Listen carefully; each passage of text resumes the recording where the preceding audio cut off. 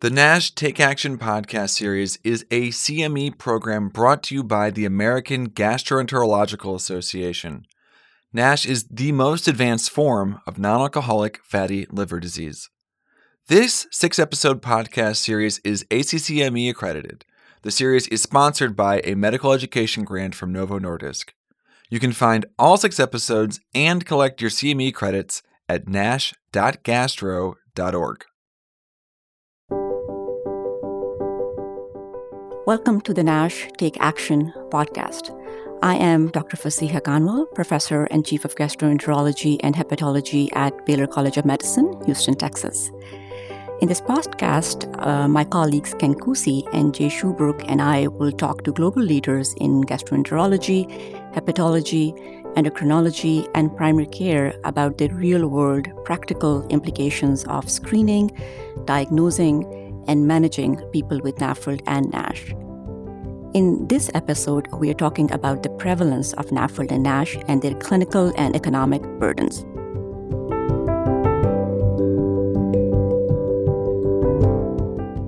I'm here with my co-hosts, Dr. Ken Cusi and Dr. Jay Shubrook.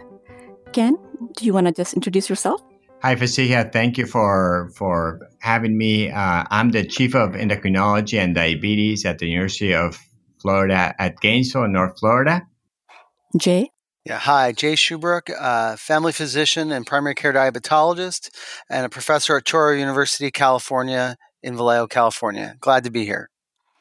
As you know, Ken and Jay, we are talking about prevalence of NAFLD and NASH and their clinical economic burdens. Let me start by asking you, Jay, how common is this condition in the population that you take care of? Well, as we become a society that is increasingly obese, increasingly present with metabolic syndrome and diabetes, we're seeing this all the time. And in fact, I think we're missing it all the time. I think it's been predicted to be as much as 70% of people with diabetes, and certainly many people with metabolic syndrome. So this is incredibly common in primary care. What about you, Ken? You take care of a very high-risk population. Well, I run a diabetes clinic at the VA and at the university, and this is a growing problem. And again, we have better treatments, but I think that we're still making late diagnosis and not finding the best teamwork needed to do the best job that we can. I could not agree with it more. As a hepatologist, our clinic population has also shifted completely over the last few years. We used to see lots of people with hepatitis C virus infection, for example. They've been replaced with individuals with non-alcoholic fatty liver disease and their liver consequences. So it has shifted all across the board. And I think the point that both of you raised about under-recognition of this condition is also an important one. Looking at different studies that have looked at it systematically, fewer than 10-15% of individuals who are in routine care with NAFLD and NASH know about their diagnosis or are being managed properly for this condition. So clearly, we do have a lot of work to do. Do you, Ken, also want to talk a little bit about the economic burden of this right now and what's projected for the future as well?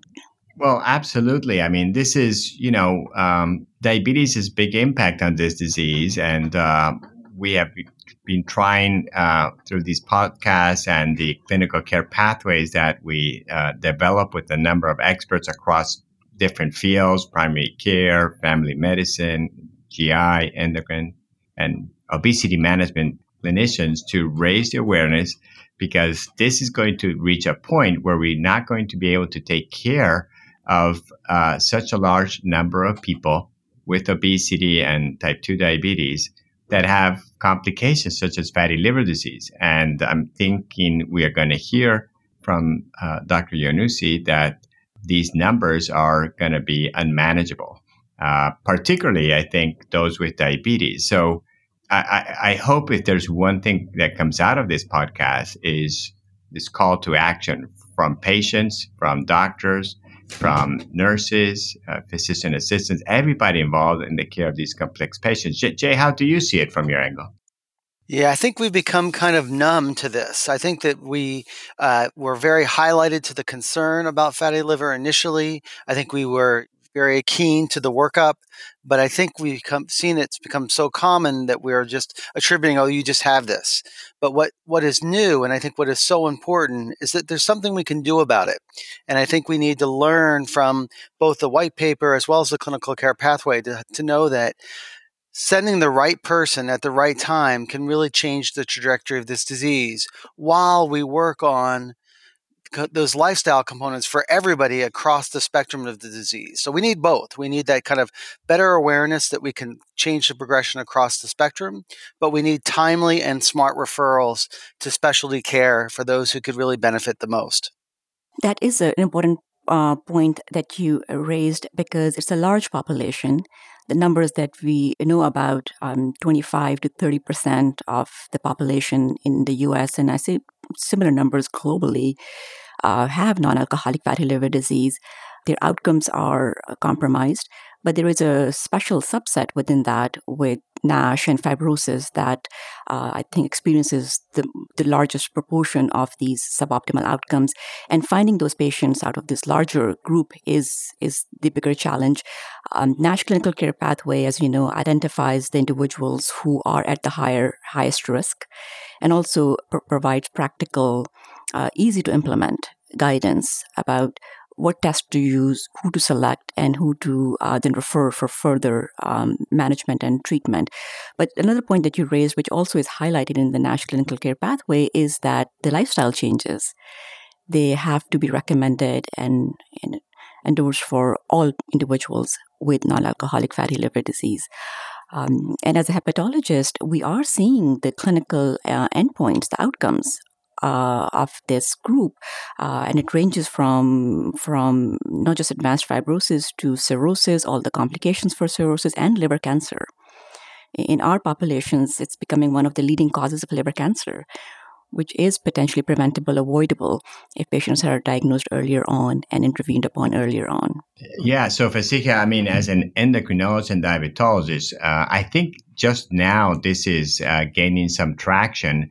And again, a paper from Dr. Younossi that was published in Diabetes Care tried to outline this. And one of the key messages is that if you add NASH to the complications of diabetes, the cost of care is like 20 times higher. This amounts to about $160 billion over the next 20 years.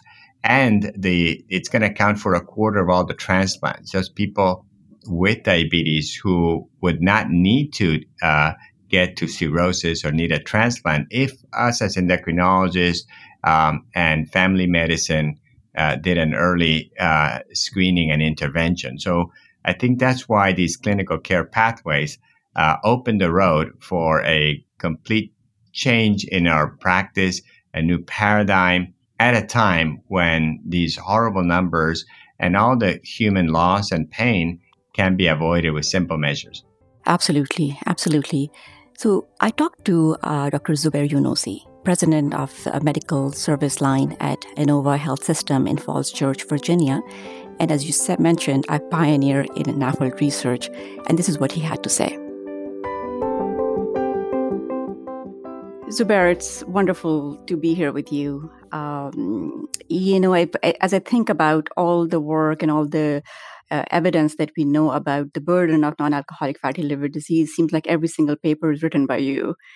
So it's really wonderful to have you here and really share where do we stand in terms of the burden right now. And really, I think looking forward, projecting forward where things are going to be in the next 10 to 20 years. So just some numbers, perhaps, Zobair. Just looking at the global prevalence of NAFLD and NASH, you've really led some of the landmark studies in this area. How many people do we estimate are affected with these conditions overall, and then in some of the high-risk groups? All right, well, thank you very much, Fasiha, for your kind words and for inviting me to participate in your podcast. The two aspect of the burden that I think is important. One is how common is this disease in the United States, and of course globally. and the data is a little bit old. It was from a meta-analysis was done about 5 years ago or so. The prevalence of NAFLD globally is about 25% in the general population. And if you look at different regions of the world, the highest prevalence is actually in the Middle East. And there is also much higher prevalence in certain populations that are at high risk, as you suggested.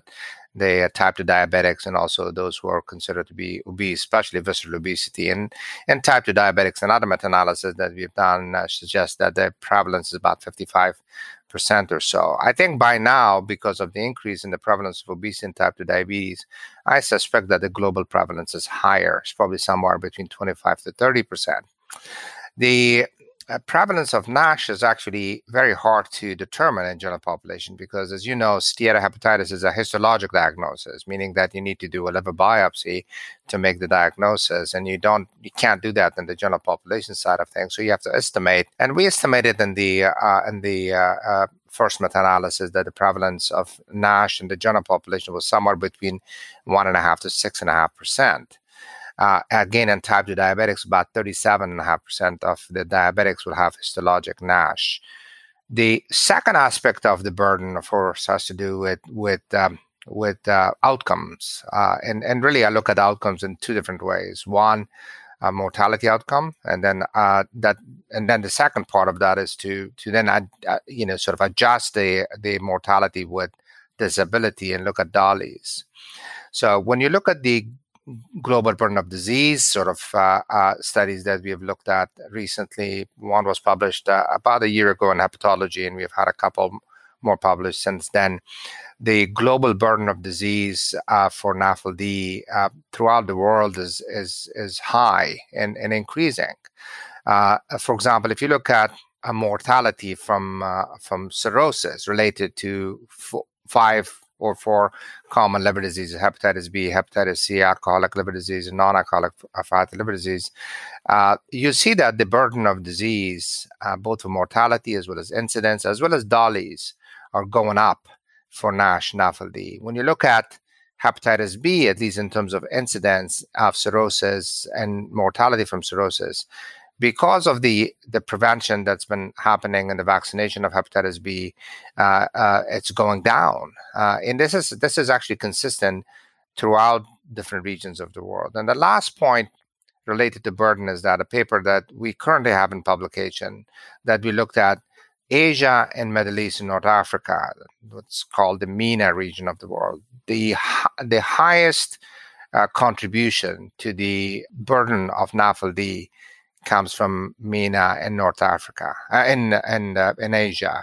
So half of all the liver complications from NAFLD originates from Asia and the MENA regions of the world. So this sort of data that we saw a few years ago in terms of the prevalence rate being very high in this region, now it's actually translating into higher mortality from cirrhosis and liver cancer and higher DALYs from that same region of the world, which what tells us that this is actually turning into a consequential disease that not only is a number in terms of number of patients that are affected by fatty liver, but this fatty liver that then turns into high rates of liver cancer, high rates of cirrhosis, and high mortality from both of these two complications. Yeah, no, I think you highlighted all these aspects really nicely. And looks like from these numbers where we were, a decade ago with the data and where the newer data are, that the trajectory is concerning. It certainly is. We expected it to be increasing, but it's, I think, increasing at a higher pace than anyone really what we projected or what you projected. So that is concerning. The other aspect, which I think is important to also mention, so where that it's not really a disease of adults or older individuals. There is quite a bit of footprint in kids as well. So and those are the individuals, people who will be living with this for a long period of time. I always thought that maybe with non-alcoholic fatty liver disease, the patients are going to be older and will have other comorbidities and the competing risks will be higher. But that's not really the case. It affects everyone. And I think we will be seeing the consequences, as you mentioned, across the entire age range, across all genders. which is a little atypical for other chronic liver diseases. Absolutely. I think that's probably the most worrisome part of this disease, that the tsunami is coming probably even more rapidly over the next multiple decades, because the prevalence of NAFLD among children is estimated to be about 7.5 to 8%. Probably is a little bit, this is an underestimate. Very high prevalence in South America. About 25% of children have NAFLD. In the United States, when you look at kids, very similar to adults, higher in boys and higher in Hispanic population in the United States. And we actually just have a paper in publication that looked at the prevalence over time in children and also in young adults. And you can see that the prevalence is going up substantially in children of all age groups. One evidence to confirm what you alluded to is that when you look at one consequence of sort of liver outcome from this disease is liver transplantation or candidacy for liver transplant. As you know, over the past 5-6 years, the hepatitis C is no longer the most common indication for liver transplantation. It is in the adults and in cirrhotics. It's actually alcoholic liver disease followed by non-alcoholic fatty liver disease. In the HCC group, this is data from the UNOS that we published, and I'm sure you published and others have published. In the HCC group, it is hepatitis C is still the most common indication for HCC candidacy, but NAFLD is the second. So, in more importantly, is that when you look at rate of change and increase over the past many years, the highest increase is happening in the NASH. So I expect that NASH is going to become the most common indication for liver transplantation, and probably one of the most common etiologies of liver cancer in this country and probably the world. Right. And actually, your data showed some of that. For, if I remember correctly, NASH is already the number one indication for liver transplantation in women. Exactly, and also in those who are in 45 or older. Right. We have another actually paper that we're presenting hopefully at the liver meeting that shows that in the geriatric populations, and I'm getting close to becoming geriatric, so 65 and older, it is the not most common cause of liver transplantation also. Mm-hmm. So it's that's it's an aging population, so we're transplanting patients in their 70s. So it's going to become a major burden, both clinical burden, but economic burden to this country and to the rest of the world. Right. I think the footprint, is already here, and it's just a matter of time that we will see it across all different groups and both age and gender.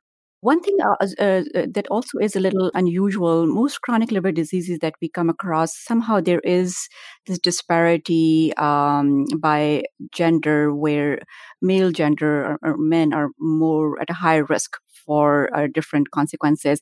That's not the case with non-alcoholic fatty liver disease or NASH. It does not discriminate based upon gender in addition to age. So I think that's why we are seeing the shift in etiology in women, because they're less likely to have alcohol-related liver disease, less likely to even have advanced consequences from hepatitis C virus infection, but not really with non-alcoholic fatty liver disease. So I think it's important for clinicians to recognize that this is now becoming number one risk factor for cirrhosis and advanced cirrhosis, as well as liver cancer in women. Yeah, I know, absolutely. I think the health disparities related to NAFLD covers so many areas, as you know, because of the tight connectivity of this with obesity and with type 2 diabetes and all these sort of nutrition islands that we have in different part of this country, and the fact that there is not a great deal of access to good activity and exercise. Those are sort of the contributors of what we are dealing with here. So yes, there is certainly a higher sort of impact on, in my view, in women, because it's become the number one indication for liver transplantation, but also in some of our minorities. It's very, very common in Hispanic population, as you know, and it's probably even more aggressive. This may be related to the diabetes prevalence, but it also may be something else. And again, it is hard to sort of figure out exactly what is the contribution of environment versus genetic, because even when you talk about Hispanic population, they're a heterogeneous group, and they come from different regions of the world to this country. So when you look at this, it is actually there is no doubt that there is a higher sort of impact, and it probably is also true in when you make this global, the impact is probably higher in Asia. In Asia, it's not just your sort of typical profile of an NAFLD, meaning obese diabetic, but also lean NAFLD, patients who don't actually make the criteria for by BMI for being obese, but they still have NAFLD, NASH, and cirrhosis. So there may be some other reason for them to have the disease there, but there is also probably a higher impact and burden and sort of the areas of the world that may not have a lot of access to high nutritious food and activity. I think this is what's not been looked at very carefully. We always thought, well, this is probably a disease of quote unquote the Western world, and we're learning that is changing, because unfortunately there have been other things that have been imported to the rest of the world where the access to high fructose diet and low activity because of other things negatively impact this aspect of this important disease. Yes, no, this is, I think, important to recognize, because the phenotype is not exactly the same. There's certainly this group, lean NAFLD, and it's not that uncommon, especially from certain regions of the world. So important to recognize that. And you're right, the risk factors and the mechanism might be slightly different in that patient population, and lots more work needs to get done in that area. Zobair, we talked a little bit about burden in terms of patient-reported outcomes. That also is another important aspect. Could you speak to that a bit in terms of quality of life and other outcomes that patients care about? I think one of the misperceptions that I had about NAFLD was that there's a quote unquote, we all assume that NAFLD is an asymptomatic disease. In fact, from a global registry that I manage with a lot of colleagues across the world, about 40% of NAFLD patients have significant fatigue. This is not just a history of fatigue, which is you can take from during the history taking, but actually if you actually implement a PRO for fatigue, you find that 45% of patients have fatigue. And this is not benign fatigue. It has impact on patients' quality of life. When you look at validated quality of life questionnaires, that those who have fatigue have severe impairment of quality of life, and more importantly, it has an indirect economic impact because if you look at their work productivity, again through instruments like work productivity and activity instrument or index, their work productivity is lower, their unemployment is higher, and so the impact of NAFLD on the patient-reported outcome will have consequences that will impact negatively patient experience, which is what really PROs are. It's their surrogate of patient experience, but also exacerbate the economic burden of this disease. Absolutely. And Zobair, from what your work, do you think that the patient-reported burden is similar across different regions and different subgroups, or do you think it's more common in certain areas or certain subgroups?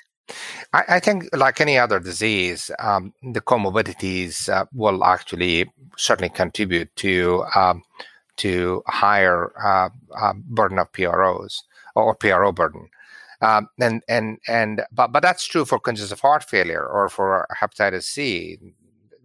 But in addition to the comorbidities, there is actually a true impact of fatty liver disease that gets exacerbated with more activity, histologic activity, and more advanced stage of fibrosis. For example, patients who have high histologic activity as a NAS score will have more impairment, and that may be related to the inflammatory milieu that they have because of their obesity and type 2 diabetes that leads to NASH, but also leads to fatigue and other sort of biomarkers of PRO impairment. So that would be an important aspect of this. So I think the other groups that probably will have there is actually a difference between PRO impairment that's based on gender, and it's not related to just liver disease. And from no matter what region of the world you look at, PROs and women actually seem to be a little bit lower, or the scores are lower. I mean, there's more impairment, so there's probably that. I think in terms of other geographic sort of issues, there are cultural issues that needs to be considered. For example, if you actually take a history from someone, say from Japan, in fact, we looked at this for hepatitis C, you don't get actually a lot of sort of historical data related to quality of life or fatigue, for example. But if you implement an instrument, a validated fatigue instrument, you find that the prevalence is very much the same. So if you assess this accurately, then I think the PROs geographically probably are not impacted by where the patients are coming from. It really would be dependent on presence of comorbidities and also stage of liver disease. Those are the things that would, and also activity of liver disease in NASH that will impact things a lot more.